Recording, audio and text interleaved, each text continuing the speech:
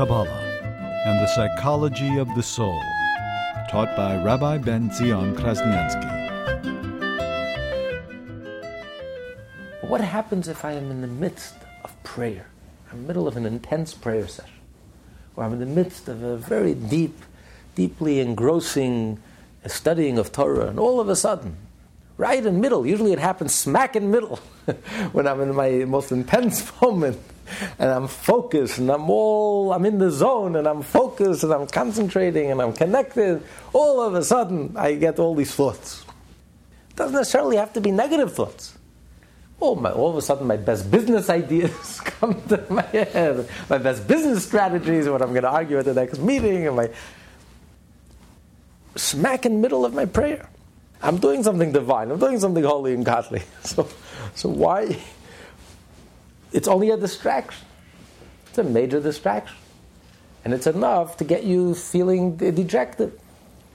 Like, what's the point? Here I am, I'm trying so hard, and after much effort, and I'm finally focusing and concentrating, and the heat of the moment, and it's intense, and it's deep, and it's moving, and all of a sudden I get bombarded with all these negative thoughts or ordinary thoughts. That can be very discouraging, very disheartening. I'm doing the right thing. I'm immersed, full immersion in prayer, in Torah. I'm doing the mitzvah, So why am I being bombarded with all these thoughts? That's a very discouraging thought. It makes no sense. Here God wants me to be godly. Finally, you have my attention, you have my focus, you have my concentration. Why am I being bombarded? Why am I being distracted like this? It's very disheartening, it's very discouraging. And I can't help myself. And there's nothing I can do about it. So no matter how hard I try, everything is stacked against me. So how do you deal with this? This is enough to make you it's very demoralizing. It's enough to make you depressed. What's the point of all this hard effort and all this hard work when I can't help myself and I'm being constantly bombarded? And usually at the juiciest point, when I'm in the heart of prayer, right then and there, that's when I get my best idea. Business idea. You can't think two thoughts at the same time. So either you're going to be thinking holy thoughts or you're going to be thinking unholy thoughts. So one is going to win and one is going to lose. The animal soul wants our mind should be filled with unholy thoughts, and the godly soul wants our mind to be filled with holy thoughts. So the moment you fill your mind with holy thoughts, the animal soul gets very excited and very nervous, and it fights back, and it puts up a great fight, and therefore it bombards you from left field, suddenly bombards you with all these extraneous thoughts. Your best ideas come to you right smack in the middle of Shemoneh Esrei. And everything you forgot to think of, all the lists that you forgot to do, suddenly with clarity you remember exactly, you can list it's amazing how your best ideas come right smack in the juiciest part of davening when you're concentrating. But because it's fighting back. It's because the Yetzer Hara, so the godly soul disturbs the peace of the Yetzer Hara. They can't ignore each other because they're both battling over the same area, the mind. And if one fills the mind, it displaces the other one. The other one wants your mind to be filled with its thoughts. So therefore, they're constantly struggling with each other. And that's how God created the world. That there's going to be this constant balance and this constant struggle.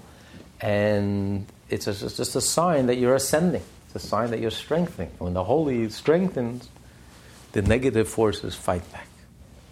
And you should expect it. It's to be expected. It's a natural response. And it's a sign that you're ascending, that you're strengthened, that you're doing something right, that you're awake and you've awakened the opposition. And when you're trying the hardest, at that moment, that's when you feel you're being challenged. So that's a very, very demoralizing thought. No matter how hard you try, at your peak, that's when you are going to be the most distracted, and that's when you're going to be challenged and constantly bombarded.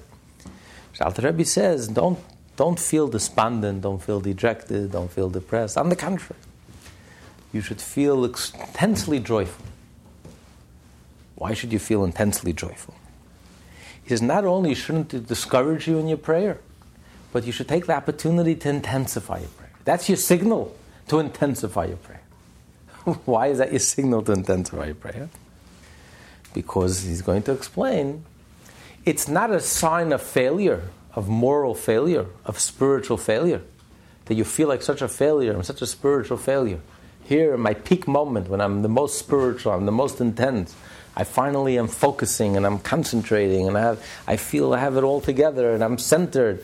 And right smack in the middle, I suddenly get distracted and bombarded. I feel like a failure. On the contrary. Not only isn't it a sign of failure, as a matter of fact, it's a sign of success. It's a sign of tremendous success. How is this a sign of success? He says, because he says it's a wrestling match. And when the enemy senses that you're winning, the enemy is getting nervous. So why suddenly, right smack in the middle, when everything is going so beautiful, suddenly you get bombarded? Exactly, because it's going so beautiful. Because your prayer is so intense, because your prayer is so genuine, because your prayer is so authentic, so meaningful, so moving, the Yetzer Hara is getting nervous. The other side, the enemy is getting very nervous. The enemy feels that it's losing its grip. So the fact that you've awakened the enemy, it's a sign of your strength. It's a sign of your success. You're doing so well that you woke up the enemy. When there's no struggle, you know why there's no struggle? It can be one of two things. Either because you won the battle, highly unlikely. The more probable explanation is that the enemy has nothing to worry about. You're asleep. You think that you're in a good place, but you're delusional. A human's capacity for delusion is infinite. So you're self-delusional. Yeah, he has you exactly where you want him to, where you want it to be. You're in such a low spiritual level that the enemy can go to sleep. You're doing the job for him. He doesn't have to do anything. You're so asleep at the wheel that he has nothing to worry about. But here, suddenly you're awake, and you're aware, and you're praying, and you're intense, and you're focused, and you're concentrated. Well, now the enemy is getting excited, getting nervous. He's waking up. So it's a sign of success. It's a signal to intensify your prayer. You're doing something right. You're not doing anything wrong. You're not a failure. On the contrary, you are a success. Because you're a success, that's why the competition is getting nervous. The competition is waking up. And there's opposition. How do you know a rabbi is a good rabbi? You have opposition. If there's no opposition, that means the rabbi is not doing anything. That's why, he's doing something. And opposition. The greatest rabbis had opposition. From Moses on down. And Moses Maimonides. And the Baal Shem Tov. And the Rebbe. The greatest rabbis. The ones who are doing the most. The ones who had the deepest impact. The most profoundest impact. They have the greatest opposition. It's a sign of success. It's a sign that you're really making a difference. When the Yetzer Hara feels that you're about to change a personality trait, a character trait, you're getting serious about overcoming your anger, overcoming your lust, overcoming your jealousies, changing your nature. Now he's getting nervous. This is serious business. He's getting serious here. I better put up a good fight. So it's a sign of success. And therefore, it's a signal to intensify. Not only keep on doing what you're doing, and do it even better and stronger. So the more that you're bombarded with these thoughts right smack in the middle of the prayer, that's a signal to continue doing what you're doing and to only intensify on an even higher level. It appears as if we're schizophrenic. The same person, one moment we're holy, the next moment we have these dirty, ugly, disgusting thoughts.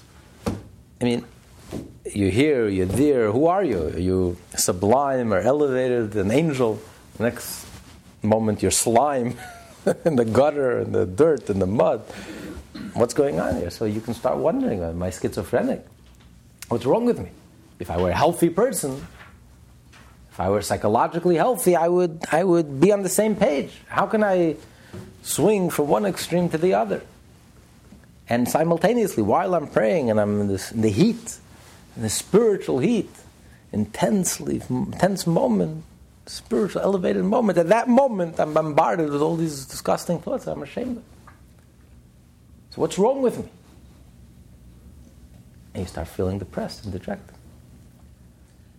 And this was the dilemma, this was the question that troubled very much. It troubled Rebecca, Rivka, who gave birth to the twins, Yaakov and Esav. And she felt these two children, she felt these different urges inside of her. When she passed by a synagogue, Yaakov pushed the go out, got very excited. When she passed by the opposite of a synagogue, Esav got all excited.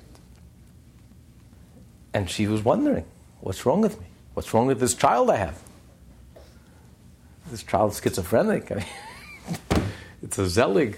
Whenever I'm in synagogue, I'm in synagogue. When I pass by a house of worship, house of idols, I suddenly become an idolater. She was very troubled. So she went to the prophet. And what did the prophet answer her? Relax. You have two nations inside of you. You have twins, two different nations. You have two souls inside of you. You're not schizophrenic and you're not crazy. You have two different souls inside of you. You have a godly soul, a divine soul, a piece of the divine spark, a light, a flame that yearns for godliness and yearns for wholesomeness and for genuineness. And then you have the other side inside of you. That's materialistic, that's coarse, the ego, the animal inside of you. That's the natural soul. The urge for self-preservation and survival. And the pull of gravity that pulls you downwards. And it's a wrestling match. And they will constantly wrestle with each other. And when this one rises, this one will fall. And when this one is defeated, the other one is victorious at the same time. One rises and one falls. And just like in a wrestling match, when one feels that the other one is rising, he fights back with a renewed vigor because he's fighting for his life. He doesn't want to be defeated. And when a person is elevated to keep the balance in this world, God created the world, there should be an equal balance. When someone is finally elevated in the service of God and he reaches a very high level, now God has to rebalance the negative forces. So now suddenly there's a new surge of energy in the other side, suddenly with a renewed vigor that's fighting it. And the battle and the struggle never ends till the last breath in your life. You'll always be struggling because there's a balance in life. The greater the person, the greater the challenge, the greater the struggle. So don't feel schizophrenic. Don't feel there's nothing wrong with you. It's two centers within you. It's two forces. They clash.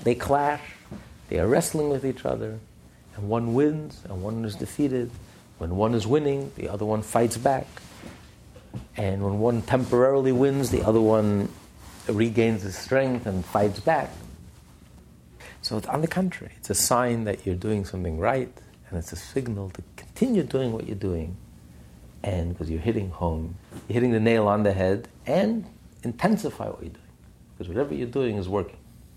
If you're a person who's wicked, who's here to disturb you, not to reason with you. If he's telling you something reasonable, stop praying for a moment, answer him, so you can go back to your prayer. But he's here to disturb you. So you'll answer him, he'll come up with another excuse, he'll bother you with something else. It'll never end. His purpose is to disturb you. So how do you deal with it? You're in the middle of prayer, and someone is standing you, disturbing you. And there's nothing you can do constructively to deal with it, because he's not here. He's not being reasonable. He's here to disturb you. Many people like to be reasonable. They don't like to be rude. Let's argue the case. Let's discuss it.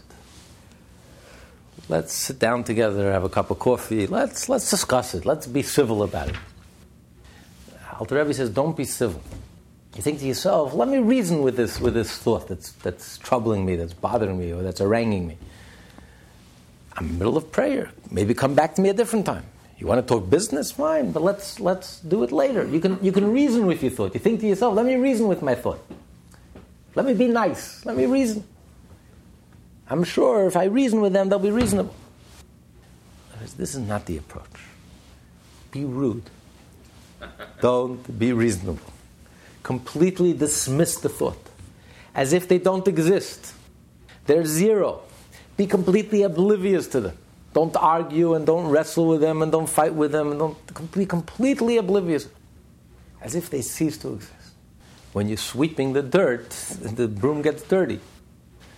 When you engage in negativity, something will brush off on you. Something will leave a mark on you. So while you're arguing with this negative energy, you will be affected. So why bother? Just completely ignore him. He's standing in front of you, and he's disturbing you. Go deeper into your prayer. Become oblivious to him, as if he's not there. Make yourself as if you're deaf. You can't hear. He's talking, I don't hear. I don't know. I have earplugs. I don't hear. You don't exist. You can't stop thinking. It's impossible to stop thinking. When a negative thought enters your mind, you can't stop thinking. But you can switch channels. You can change the content. I don't have to listen to this channel. I'll listen to a higher frequency. I'll fill my mind with a higher content. And when you're busy with a higher content, there is no room for anything else. I'm busy thinking about something else, so there's no room for the negative thought. So you are in control. You're not in control of your thought. You're not in control of stopping to think. But you're in control of the content of your speech. So you can lock the door, saying, right now, you're simply not welcome. I don't want to discuss anything with you. I have nothing to discuss with you. There's nothing. Just because you popped up doesn't mean I have to deal with you. The way I deal with you is total dismissal. Become completely oblivious to you, as if you don't exist. You're zero, you're nothing. Goodbye. And not only aren't you being rude, but the truth is, that is the whole purpose of that thought. That is the whole purpose of that challenge. If God wants us to do the right thing, why is he sending us such obstacles? He should have created a garden of Eden where it's easy to do the right thing, where it's pleasurable to do the right thing, where it feels so natural to do the right thing and feels unnatural to do the wrong thing. Why did he create such a setting where it's so difficult? And it seems that everything in the world is out to conspire to make it difficult for us. And it's such a challenge, and everything is such a distraction. And a powerful distraction. And we're constantly being bombarded. And there's no refuge, because the more you intensify, the deeper you get into the Torah and the mitzvot, so you think, now I'm free. I'm immersed in the Torah, full immersion. The moment you think you're free, that's when that hits. That's when you get the biggest bombardment and the biggest attack inside your mind while you're praying. Suddenly you're being bombarded with all these ugly thoughts and disgusting thoughts or extraneous thoughts, superficial thoughts that are distracting you from your concentration. So there's no escape. Not only you're locked behind closed doors, there's no escape. It comes from within. The enemy lands right in the center, right in the middle. Where am I going to run? I'm hiding, I'm my refuge, I'm immersed in the Torah, I'm immersed in the prayer. And then, at that moment, I get the biggest attack, the biggest bombardment. So, what's the point? What did God want from me? What does he want from my life? He wants me to do the right thing, and then he makes it so difficult. So Alter Rebbe is telling us in this chapter, you have to realize that everything in this world is here to help us. Everything in this world was created for one purpose, for godliness. Everything in the world is really conspiring to help us do the right thing. As the Talmud says, that even the Satan, whatever he does, he has in mind l'shem shemayim, for the sake of heaven. At the root, at the source, he's a divine angel. And everything that he does is for the sake of heaven. He has a godly intent. Because he's also a creature of God. He's doing his mission. That's all he's doing, his job. God created himself. So the truth is, everything in this world, nothing is what it appears to be. This world is a false world. Nothing is what it appears to be. Don't take anything at face value. Everything in this world is here to conspire to help us, to aid us, to encourage us, to help us intensify our connection with Hashem. But it just comes out in a funny way. Something gets lost in the translation. So what we hear is opposition. It appears to be opposition. In the heat of the moment, that's when there's the stiffest opposition. But the truth is, if you decode the message, what is the opposition really telling you? What is the purpose of that opposition? What is that purpose of that heathen disturbing your prayer when you're in the midst of the most intense, the most rewarding, the most beautiful prayer experience you ever had in your life? And suddenly he's there standing there in front of you, disturbing you and distracting you. What's the purpose of it? The purpose of it is for you to reach such a level of prayer where you become completely oblivious. To go so deeply into the prayer that should spur you on. That should become an impetus for you to reach such a level that you become completely oblivious to the opposition. And that is his whole purpose. So whether he knows it consciously or subconsciously, his whole purpose is here to help you. He's not here to distract you. On the contrary, he's here to help you increase, deepen, intensify your connection. But of course it comes out in a very funny way. Just like anti-Semitism. Anti-Semitism is really, really there to help us. It's the Gentiles' funny way of telling the Jew, get your act together. Because until you do, the world is lost. The Jew stood at Sinai. The Jew experienced the revelation of the Torah, the blueprint of reality. The Jew has the key. For all of us, for all mankind, to get out of this prison or this madhouse, it's not until the Jew will get his act together, when 14 million Jews will be proud of their Jewishness and cherish their Jewishness and celebrate their relationship and their marriage to God and live a Jewish life. It's only when the Jew will get his act together that the whole world will come into focus. The whole world will become centered. The whole world will become a peaceful Garden of Eden. And everyone knows it. 6 billion people know. And that's why anti-Semitism is relentless. It's not going away. Because they're not going to let us forget, because we are sitting in the driver's seat. And the hidden message is, Jew, get your act together. And we're not going anywhere until you do. It's only going to get worse until you get your act together. So yes, it comes across as very negative and very harsh. Just like the example he's giving. The Jew is praying, he's trying to pray, he's trying to be spiritual, he's trying to be godly, and suddenly this idolater is standing in front of him and is trying to disturb him and distract him. And he's doing a good job, and he's putting his whole heart and soul into disturbing and to distract and to humiliate and to denigrate. It's anti-Semite. But what does a Jew hear in all of this? What's the message that we get from all of this? We don't get distracted. We don't weaken. We don't lose our concentration. On the contrary. This spurs us. This becomes an impetus to deepen our relation, to go even deeper into the prayer, to go even deeper into our Jewishness, to celebrate our Jewishness even more so. Not to hide and to pretend. On the contrary, to deepen our relationship until we become completely oblivious to this obstacle. We don't reason, we don't argue.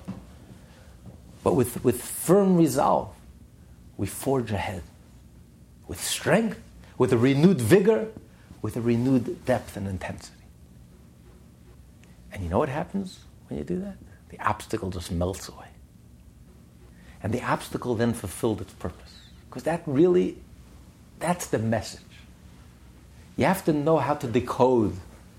It's a special language. It's a very specialized language. You have to know how to decode the message. So the message in the negativity is positive. That's why the Jew was not crushed by anti-Semitism. Because the Jew was able to decode the message.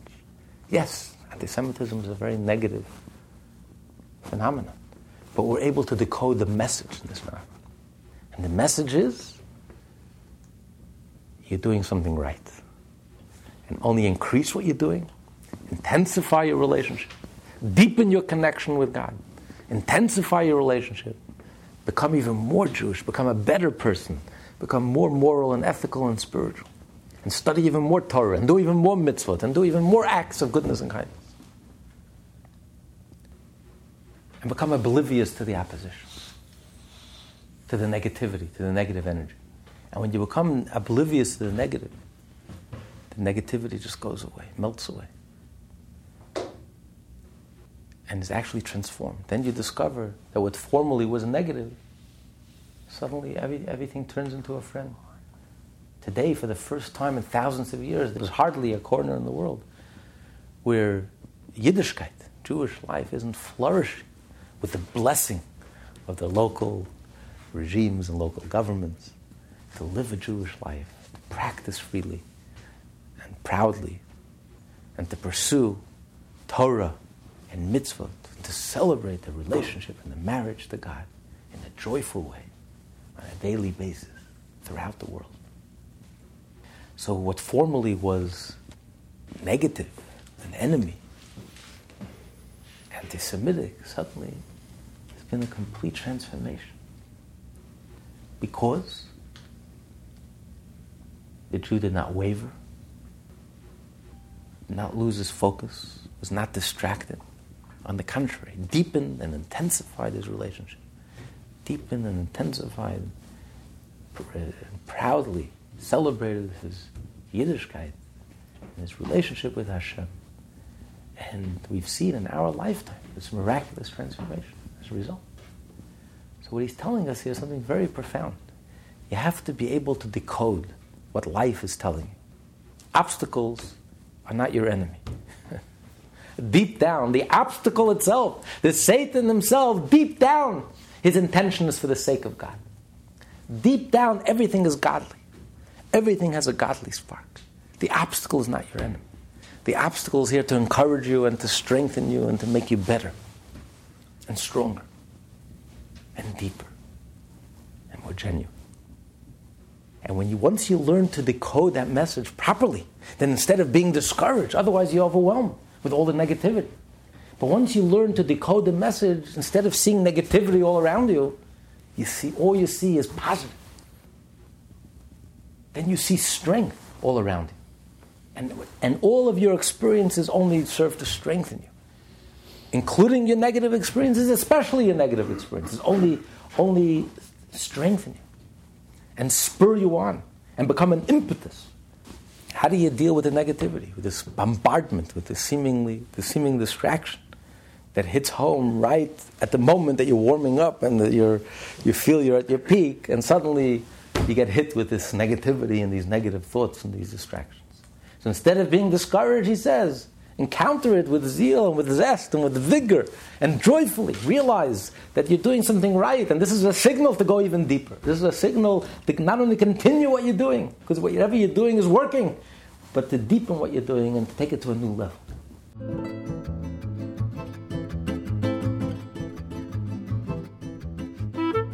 Kabbalah and the Psychology of the Soul, taught by Rabbi Ben Zion Krasniansky.